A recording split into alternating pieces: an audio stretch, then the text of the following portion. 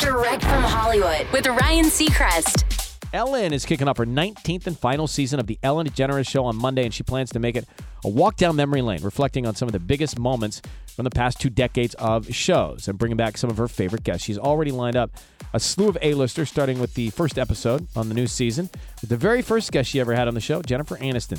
Jimmy Kimmel will also be on the premiere, and Kim Kardashian West, who hasn't been on since the finale of Keeping Up with the Kardashians, will be on later this week. Expect to see some of Ellen's favorites, Melissa McCarthy, Sean Diddy Combs, Julianne Moore, Melissa Etheridge, all later in the season.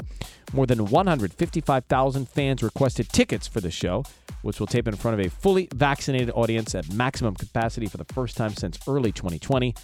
The final season of Ellen kicks off Monday. That's direct from Hollywood.